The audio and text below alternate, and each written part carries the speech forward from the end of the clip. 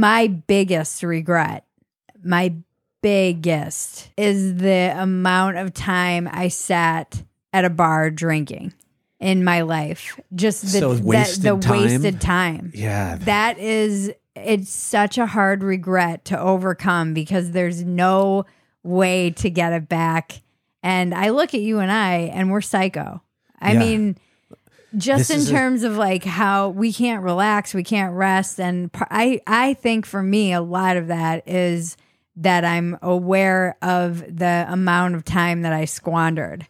Yeah, this is a really fascinating topic or subject because we're late bloomers in the fact that we didn't really sort of take off career-wise or relationship-wise till we were in our late 30s or for 40s. me 40s. And there is that regret. What would it have looked like had I had started sooner?